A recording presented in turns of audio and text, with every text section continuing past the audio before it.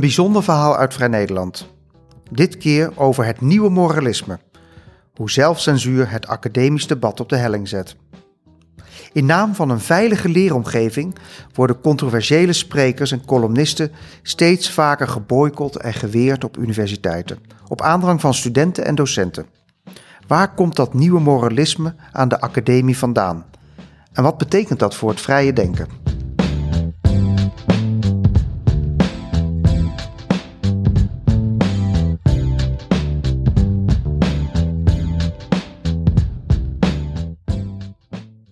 In naam van een veilige leeromgeving worden aanstootgevende stemmen in het hoger onderwijs steeds vaker geweerd. Wat betekent die trend voor het vrije debat? Voor je het weet bestaat er alleen nog tolerantie voor de eigen mening. Op 15 december van het afgelopen jaar zou Sirma Bilge, gerenommeerd professor aan de Universiteit van Montreal, een lezing houden bij het Amsterdam Research Center for Gender and Sexuality aan de Universiteit van Amsterdam. Maar Bilge had nog geen woord gesproken of de bijeenkomst in het zaaltje op de tweede verdieping van het Routers-eilandcomplex werd ruw verstoord door een groep boze studenten en docenten. Reden van de ophef dat Bilge van plan was in haar lezing te schetsen hoe het debat over intersectionaliteit, de verhouding tussen racisme, seksisme, homofobie en andere vormen van onderdrukking en discriminatie, ooit op de agenda gezet door zwarte feministen, zich de afgelopen jaren had verbreed. Volgens de activisten zou de Canadese gender-expert daarmee een poging doen tot whitewashing. Bovendien zou zij als witte vrouw niet zwart genoeg zijn om over het onderwerp te mogen praten. Zo luidruchtig was het protest dat Bilge, zonder één zin van de lezing te hebben uitgesproken, onverrichter zaken terugkeerde naar Montreal. Het bestuur van het Amsterdam Center for Gender and Sexuality zag in het voorval geen aanleiding om een stevig gesprek te voeren met de boze studenten en docenten over de waarde van academische vrijheid en de vrijheid van meningsuiting. Integendeel, een paar dagen na de verstoorde bijeenkomst kwam de voorzitter van het centrum via Facebook met een spijtbetuiging aan de actievoerders, omdat de organisatoren te weinig oog zouden hebben gehad voor de gevoeligheden.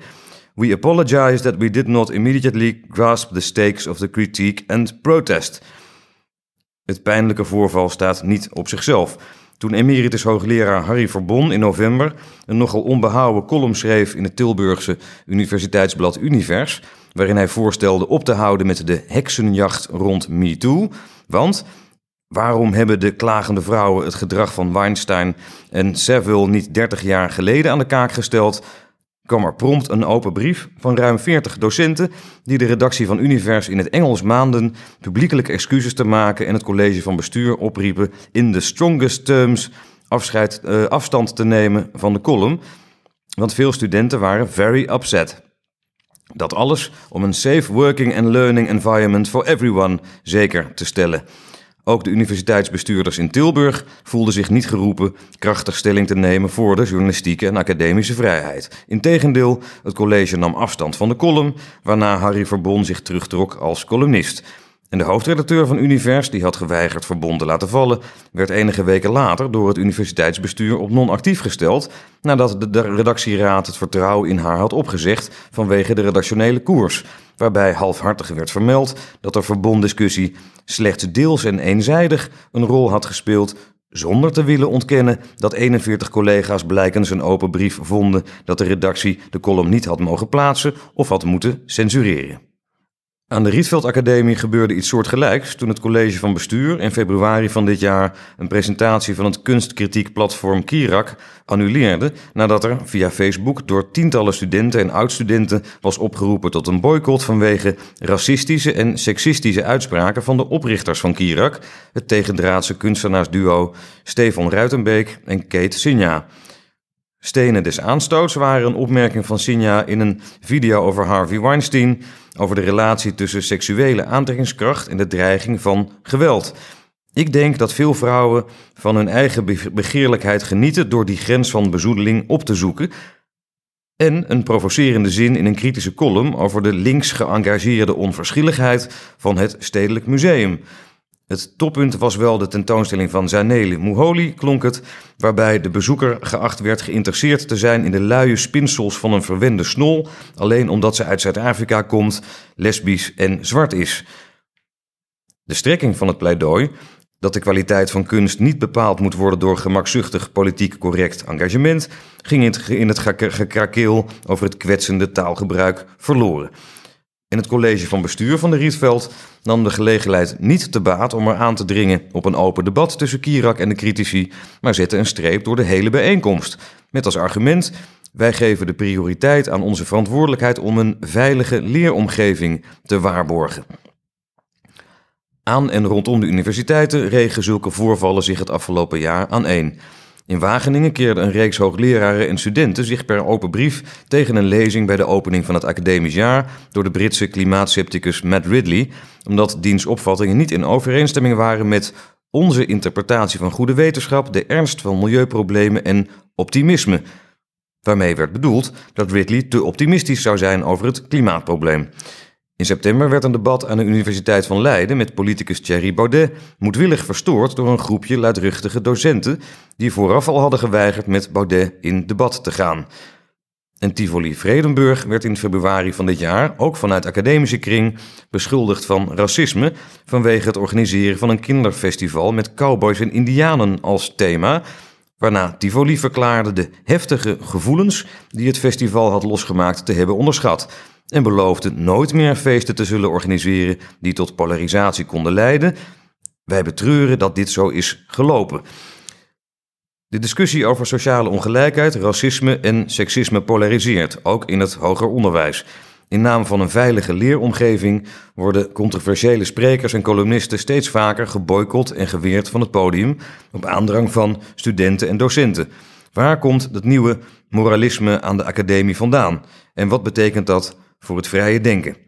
De Britse socioloog Frank Furedi wijst al vele jaren op dat het ene na het andere cultuurverschijnsel, van de LHBTQ-beweging tot de radicale anti-rooklobby, van genderneutrale toiletten tot de opkomst van health food, van de claimcultuur tot de paranoïde pogingen van ouders om hun kinderen voor iedere mogelijke tegenslag te behoeden, begint in Californië, de proeftuin van het onthechte hyperindividualistische leven, vervolgens overwaait naar de Amerikaanse oostkust en vroeg of laat via Engeland het Europese vasteland bereikt.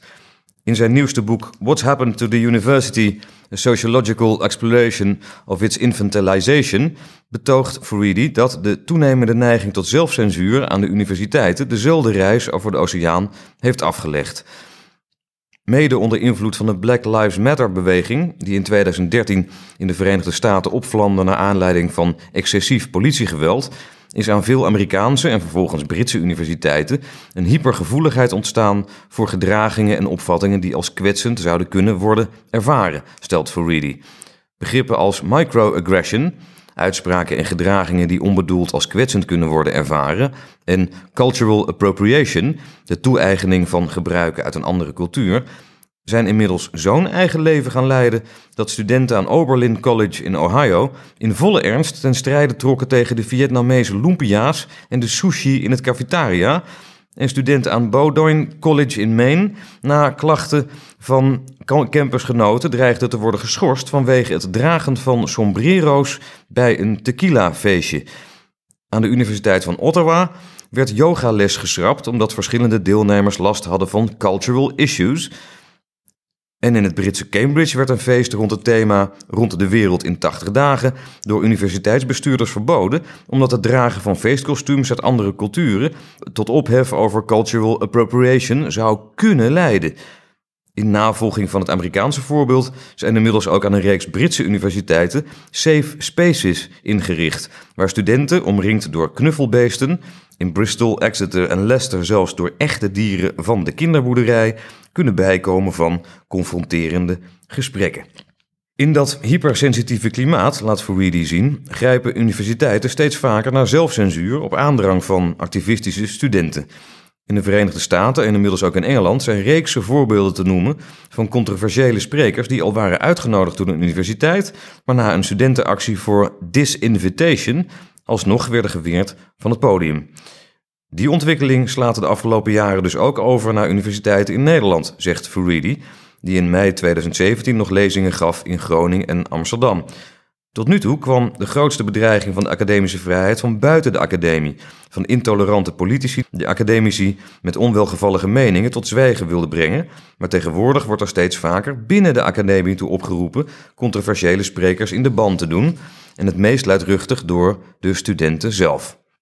De vraag is waarom de discussie over sociaal onrecht, seksisme en racisme ook in het Nederlandse hoger onderwijs in zo'n korte tijd zulke radicale vorm heeft aangenomen, inclusief de pogingen om aanstootgevende figuren het spreken te beletten. Die tendens is moeilijk te verklaren zonder een typisch Nederlandse omstandigheid, het debat over Zwarte Piet, dat sinds 2010 hevig is opgelaaid. Aanvankelijk leken zwarte activisten als Quincy Gario en Jeffrey Afriye nog alleen te staan in hun pogingen Zwarte Piet als racisme aan de kaak te stellen, maar toen ook presentatrice Sylvana Simons en actrice Anousha Nzume zich op televisie tegen de raciale stereotypering uitspraken, bereikte het verzet een groot publiek. Juist door de zelfgenoegzame en vaak uitgesproken racistische reacties op de anti-Zwarte Piet-beweging drong langzamerhand in bredere kring het besef door hoe noodzakelijk het was dat het debat werd aangegaan en wekte het activisme langzaam meer begrip. In Amsterdam bijvoorbeeld werden in 2014 onder leiding van burgemeester Eberhard van der Laan en minister Lodewijk Asscher behoedzame stappen gezet om Zwarte Piet te vervangen door een minder aanstootgevende Roet Piet, zoals Vrij Nederland in een groot achtergrondverhaal beschreef. Wetenschappers als Philomena Esset en Gloria Wekker doen al decennia onderzoek naar racisme in de Nederlandse samenleving. In 1984 publiceerde Esset bijvoorbeeld haar boek Alledaags Racisme. Maar hun werk kreeg pas op de golven van de Zwarte Piet-discussie grote aandacht in de media, met het verschijnen van Esset's Dutch Racism in 2014 en Wekkers White Innocence in 2016, dat een jaar later als Witte Onschuld in Nederlandse vertaling verscheen. In haar boek nam Gloria Wekker het onbewuste racisme in Nederland op de korrel. Vooral de titel riep hevige reacties op, omdat de auteur daarmee volgens critici zou suggereren dat witte mensen per definitie aan racisme schuldig zijn. Zelf betoogde Wekker in november in NRC Handelsblad dat de titel bedoeld was als een speelse, plagerige samenvatting van de dominante Nederlandse houding met betrekking tot ras. Maar dat maakte de kritiek er niet milder op. Sinds de publicatie van Alledaags Racisme in 1984 is de aard van het activisme veranderd, zegt de Amsterdamse socioloog Herman Vuijsje, die in 1986 in zijn boek Vermoorde Onschuld het multiculturele denken en de Hollandse politiek correctheid van die jaren onder de loep nam en die nu werkt aan een nieuw boek over de opvlammende discussie over ras en identiteit. Het grote verschil is dat de politiek correctheid in de jaren 70 en 80 werd ingegeven door schuldgevoel van de babyboom-generatie over wat er in de Tweede Wereldoorlog was gebeurd. Das nie wieder, zegt hij. Dat gevoel is inmiddels verdampt, zeker bij de huidige generatie studenten. Volgens Vuijsje wordt het nieuwe engagement vooral uitgedragen door jonge mensen van kleur die vinden dat ze lang genoeg vernederd en buitengesloten zijn en nu hun rechten opeisen. De voorbeelden zijn legio. Sylvana Simons, die afgelopen jaar de partij B1 oprichtte, met als speerpunten het bestrijden van discriminatie en de dekolonisatie van onderwijs en de publieke ruimte, en Gloria Wekker als Amsterdamse lijstduwer.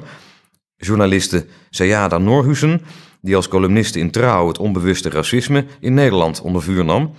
Anousha Nzume, die vorig jaar het boek Hallo Witte Mensen publiceerde en sindsdien in de podcast Dipsaus haar offensief tegen wit privilege en andere vormen van bedekt racisme voortzet. In de opleving van het antiracisme-debat aan de academie speelt ook de internationalisering van de universiteiten een belangrijke rol. Vooral in de sociale en geesteswetenschappen drong het Amerikaanse vocabulaire en de felle toonzetting van de racisme-discussie de afgelopen jaren door. Niet alleen door de groeiende Nederlandse oriëntatie op Amerikaanse publicaties, ook Philomena Esset en Gloria Wekker deden onderzoek in de Verenigde Staten, maar ook door de houding van academici uit de Anglo-Saxische wereld die aan de Nederlandse universiteiten gingen werken. Een treffend voorbeeld is de Amerikaanse wetenschapper Daryl Barthy, tot voor kort docent Amerikanistiek aan de Universiteit van Amsterdam en zelf afstammeling van Native Americans, die op het digitale platform Over de Muur, naar aanleiding van het Cowboys- en Indianenfeest in Tivoli, betoogde dat het dragen van de traditionele indianentooi niet zo onschuldig is als Nederlanders denken, omdat het bijdraagt aan een misvatting dat echte indianen relieken zouden zijn van een voorbije tijd, en omdat het de aandacht afleidt van de existentiële overlevingsstrijd tegen koloniaal geweld die nog steeds voortduurt. Zo werd ook de in Amerika zeer beladen discussie over Native Americans naar het nietsvermoedende Nederland overgebracht. Daar kwam het afgelopen jaar de hevige discussie over MeToo nog bij. Na onthullingen van seksueel wangedrag door machtige mannen in de Amerikaanse filmindustrie in Californië breidde de beweging zich als een veenbrand uit, ook naar Nederland. Veel vrouwen voelden zich bevrijd. Opeens kwamen wrange verhalen over seksuele intimidatie en misbruik naar boven, die vaak jarenlang uit schaamte waren verzwegen. Maar net als in Amerika sloeg de discussie ook hier door, zoals de Verbon-affaire aan de Universiteit van Tilburg laat zien. Intussen is ook de cultuur onder studenten de afgelopen jaren snel veranderd, zeker in progressieve steden als Amsterdam, waardoor het uit Amerika overgewaaide antiracisme-debat en de MeToo-discussie ook aan de Nederlandse academie in korte tijd radicale vormen konden aannemen. In de liberale jaren 90, toen de ondergang van de grote ideologieën werd gepredikt, werd maatschappelijk engagement in studentenkringen al snel met politiek correctheid uit een voorbije tijd geassocieerd. Rond de eeuwwisseling begon daar geleidelijk verandering in te komen. In 2002 publiceerde Vrij Nederland een groot artikel over de voorzichtige terugkeer van het engagement onder wat we de grenzeloze generatie noemden. Een term die later werd overgenomen door onderzoeksbureau Motivaction. Uit een serie gesprekken van VN met twintigers en dertigers bleek dat maatschappelijke betrokkenheid voor hen niet langer taboe was, maar een andere vorm aannam dan het politieke engagement van de jaren 80. Persoonlijker, individualistischer, minder ideologisch, wars van politieke correctheid. Kort samengevat, wel bij Shell willen werken, maar dan op de afdeling duurzaamheid, wel op vakantie gaan naar Peru, maar ook een weekje werken in een weeshuis. In 2006 werd daar de term praktisch idealisme voor gemunt in het gelijknamige boekje van Natasja van den Berg en Sophie Koers. De volgende fase in de terugkeer van het engagement onder de studenten werd 5 jaar later zichtbaar bij de opkomst van de internationale beweging Occupy, met tentenkampen op het Beursplein en het Malieveld. Het engagement was feller en activistischer tegen sociale ongelijkheid en de macht van de financiële wereld. In Amsterdam, vanouds het hart van het studentenprotest, kwam de echte omslag met de bezetting van het Maagdenhuis in 2015. Eerdere bezettingen in de jaren 90 hadden vaak een symbolisch karakter en waren snel voorbij, met schampere commentaren van babyboomers tot gevolg, zoals wij namen tenminste nog onze slaapzak mee. Maar in 2015 ging het anders. De studenten, inmiddels millennials genoemd, hielden het 6 weken vol. Ze verzetten zich niet alleen tegen de bezuinigingen en het rendementsdenken van het universiteitsbestuur, maar eisten ook radicale democratisering. Voor wie de academie nog kende uit de jaren 90, toen er onder studenten nauwelijks animo was om zich verkiesbaar te stellen voor vakgroep bestuur of faculteitsraad, was dat een grote verrassing. Bovendien werden er, in het Engels, nachtenlange vergaderingen gehouden over sociale ongelijkheid, genderneutrale toiletten, racisme en seksisme, dat alles doorspekt met het uit Amerika overgewaaide vocabulaire. Bij de bezetting van het Maagdenhuis in 2015 was een nieuw soort activisme te zien, zegt Frans van Heest, redacteur van Science Guide, het digitale platform voor het hoger onderwijs. Hij volgt de ontwikkeling van het engagement aan de universiteiten al jaren op de voet. Eerst als student, nu als journalist. Wie in 2015 studeerde, hoorde bij de eerste generatie die er nog maar 4 jaar over mocht doen. Met een hoge studieschuld wordt opgezadeld en vervolgens door de economische crisis ook nog eens weinig zicht had op een baan. Het is niet zo gek dat het activisme onder die generatie sterker is dan onder de generatie daarvoor. Bovendien zijn de afgelopen jaren steeds meer mensen met een migrantenachtergrond gaan studeren, vooral aan de grote universiteiten in de Randstad, zodat thema's als racisme en white privilege onder studenten veel meer zijn gaan leven. Door de opkomst van de sociale media slaan de hevige discussies aan Amerikaanse universiteiten over racisme en seksisme de laatste jaren ook veel sneller over naar Nederland dan voorheen. Dat was al te zien in 2014, toen bij de actie I Too Am Harvard via de sociale media foto's werden verspreid van zwarte studenten met een bord waarop ze in losse kreten hun persoonlijke ervaring met verhuld racisme en microaggression aan de universiteit beschreven. Binnen enkele dagen vond de actie navolging in Oxford, Cambridge, Sydney, Auckland en aan de UvA, waar studenten met een migrantenachtergrond op de foto gingen met teksten als sorry, ik dacht dat je Marokkaan was en wauw, jij spreekt goed Nederlands. Via de sociale media greep ook de polarisatie van het debat om zich heen, zoals eerder in de Verenigde Staten. Facebook en Twitter begonnen ooit als belofte die het mogelijk maakte wereldwijd met mensen van alle mogelijke achtergronden in contact te komen. Maar zoals eerder dit jaar werd onderschreven door een groot onderzoek van de Utrecht Data School voor Vrij Nederland en Nieuwsuur, leidt de dynamiek van de sociale media er in de praktijk juist toe dat mensen ook in Nederland steeds meer in gescheiden werelden leven en vooral gelijkgestemden volgen, liken en retweeten. Daardoor wordt de eigen mening keer op keer bevestigd, terwijl andere opvattingen al snel worden weggehoond. Aan beide zijden van het spectrum, van nieuw rechts tot de social justice warriors, is die ontwikkeling te zien. Dat was ook het onderwerp van een door studenten georganiseerd debat bij Happy Chaos in de stad Schouwburg in maart van dit jaar. Op het podium vertelde Telegraafjournalist Wiert Duk en de activistische feministe Anne-Fleur Dekker, die op Twitter bekend staan als ideologische uitersten, dat ze zich beide gevangen voelden in de polarisatie. Duk bekende dat hij op Twitter een harder mens was geworden dan hem lief is, en Dekker, die door haar activisme eerst bedreigd werd door rechtsextremisten en vervolgens, toen ze een mildere positie innam, door linksextremisten, betoogde dat het op de sociale media vrijwel onmogelijk is wat voor stelling dan ook in te nemen zonder de volle laag te krijgen. Dat is bij uitstek het geval in het racisme-debat. Sylvana Simons werd in 2016 zo hevig bedreigd via de sociale media dat ze moest worden beveiligd, zoals Anne-Fleur Dekker later ook overkwam. De polarisatie via de sociale media dringt ook door aan de universiteiten. Wetenschappers die het racisme relativeren worden net zo hard onder vuur genomen als academici die zich uitspreken tegen racistische denkbeelden.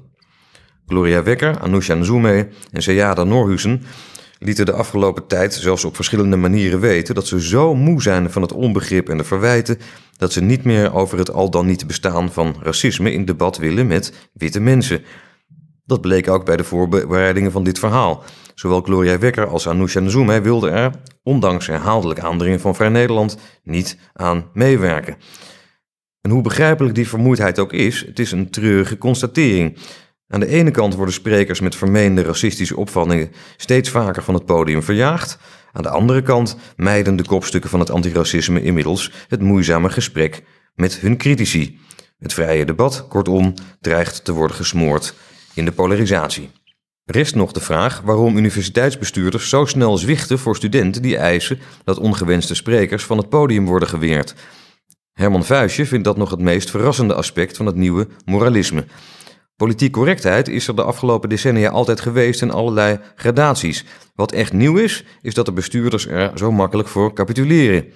Volgens Frank Furedi is aan de universiteiten de afgelopen jaren over de hele linie een cultuur ontstaan waarin studenten steeds meer worden gezien als kwetsbare kinderen die moeten worden beschermd en steeds minder als zelfstandige, onafhankelijke volwassenen die hun eigen weg moeten vinden.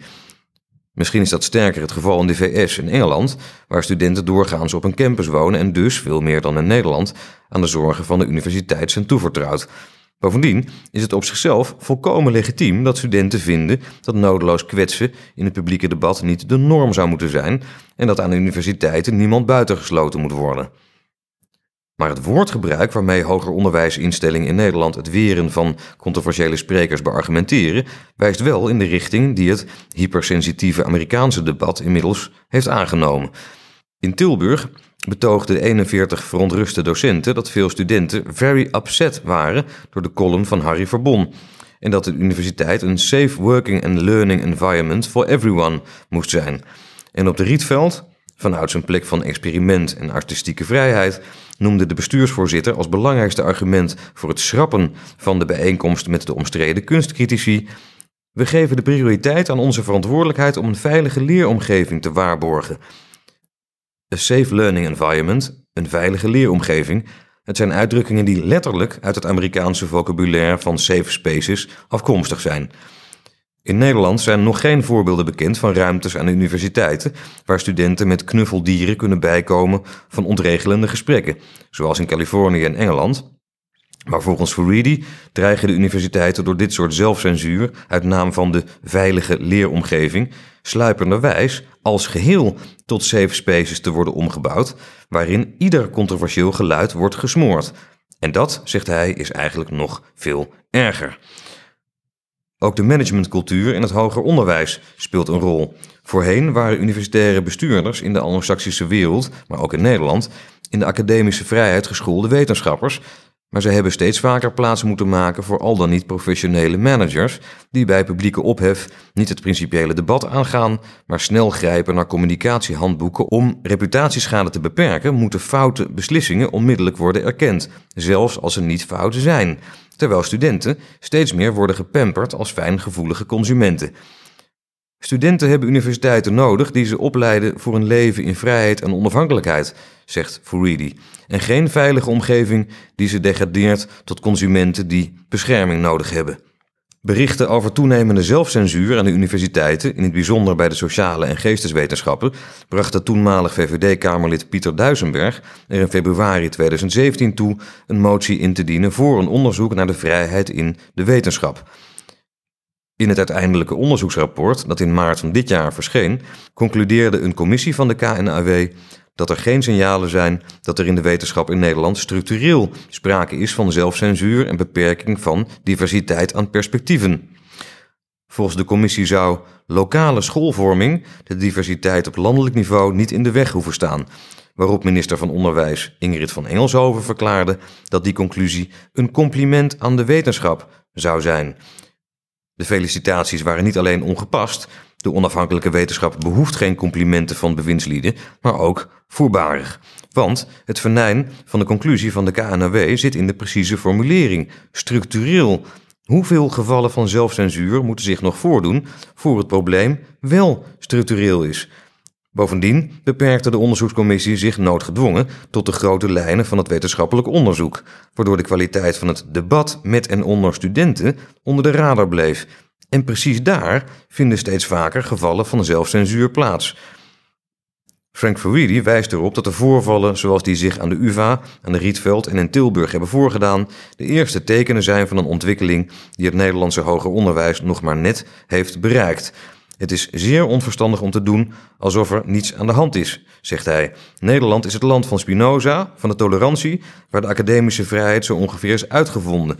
Voor je het weet bestaat er alleen nog tolerantie voor de eigen mening, terwijl echte tolerantie betekent dat je andere meningen weliswaar met argumenten mag bestrijden, maar ook bereid moet zijn te luisteren en het onverdraaglijke te verdragen. Die vrijheid moet juist aan de academie worden verdedigd. Aan de Universiteit van Amsterdam maakte Amade Mecharik, hoogleraar in de wetenschapsantropologie, de polarisatie onder activistische studenten van nabij mee. Al jaren organiseert ze debatten met studenten en sprekers van binnen en buiten de universiteit over racisme en sociale ongelijkheid. In de marge van een summer school over het koloniale verleden, die Mecharik in 2010 verzorgde, bedrukte activist Quincy Gario voor het eerst t-shirts met de tekst "Zwarte Piet is racisme". Al die tijd probeerden de wetenschapsantropologen, studenten en andere deelnemers voor simplificaties te behoeden en het open debat te blijven aangaan. Maar dat wordt steeds lastiger. In een interview in Vrij Nederland in november van het afgelopen jaar verklaarde Mecharik hoe belangrijk het is dat Zwarte Piet eindelijk op de agenda staat, maar ook dat door het importeren van het racisme-debat uit de Verenigde Staten het zicht dreigt te verdwijnen op het feit dat Nederland een andere geschiedenis kent, zoals migratie uit de voormalige koloniën in Noord-Afrika, die moeilijk past in het zwarte verhaal. Ze uiten niet alleen kritiek op de identiteitspolitiek van Geert Wilders, Thierry Baudet en Sibrand Buma met hun verdediging van de joods-christelijke cultuur, maar ook op de neiging van zwarte antiracistische jongeren om zich geheel met hun kleur te identificeren en anderen het recht van spreken te ontzeggen. Sinds november, zegt ze nu, is die neiging alleen maar sterker geworden. Mecharik heeft zich heilig voorgenomen door te gaan met haar serie bijeenkomsten over racisme en sociale ongelijkheid, zonder te zwichten voor de polarisatie, de verdachtmaking en de zelfcensuur die nu om zich heen grijpen. Dat is de enige manier, zegt Mecharik.